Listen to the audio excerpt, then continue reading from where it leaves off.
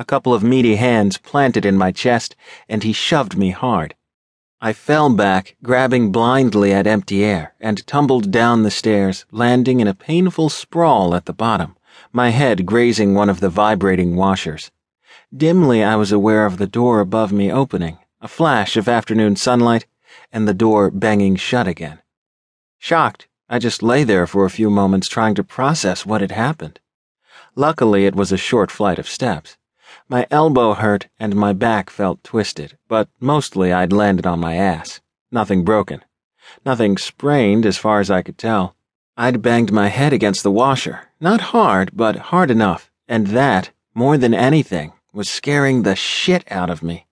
I stayed still in the soap-scented blackness and waited for the fireworks. Meanwhile, the asshole was getting away.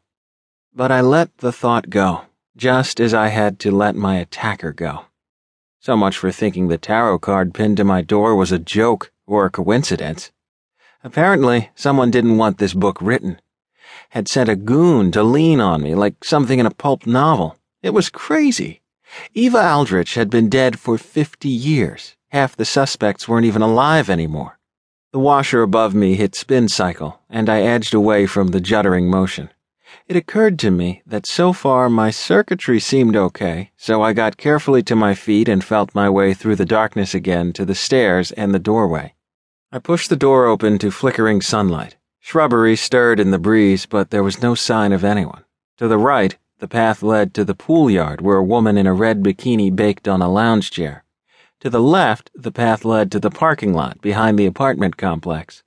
The tall gate swung gently in the wake of someone's hasty exit.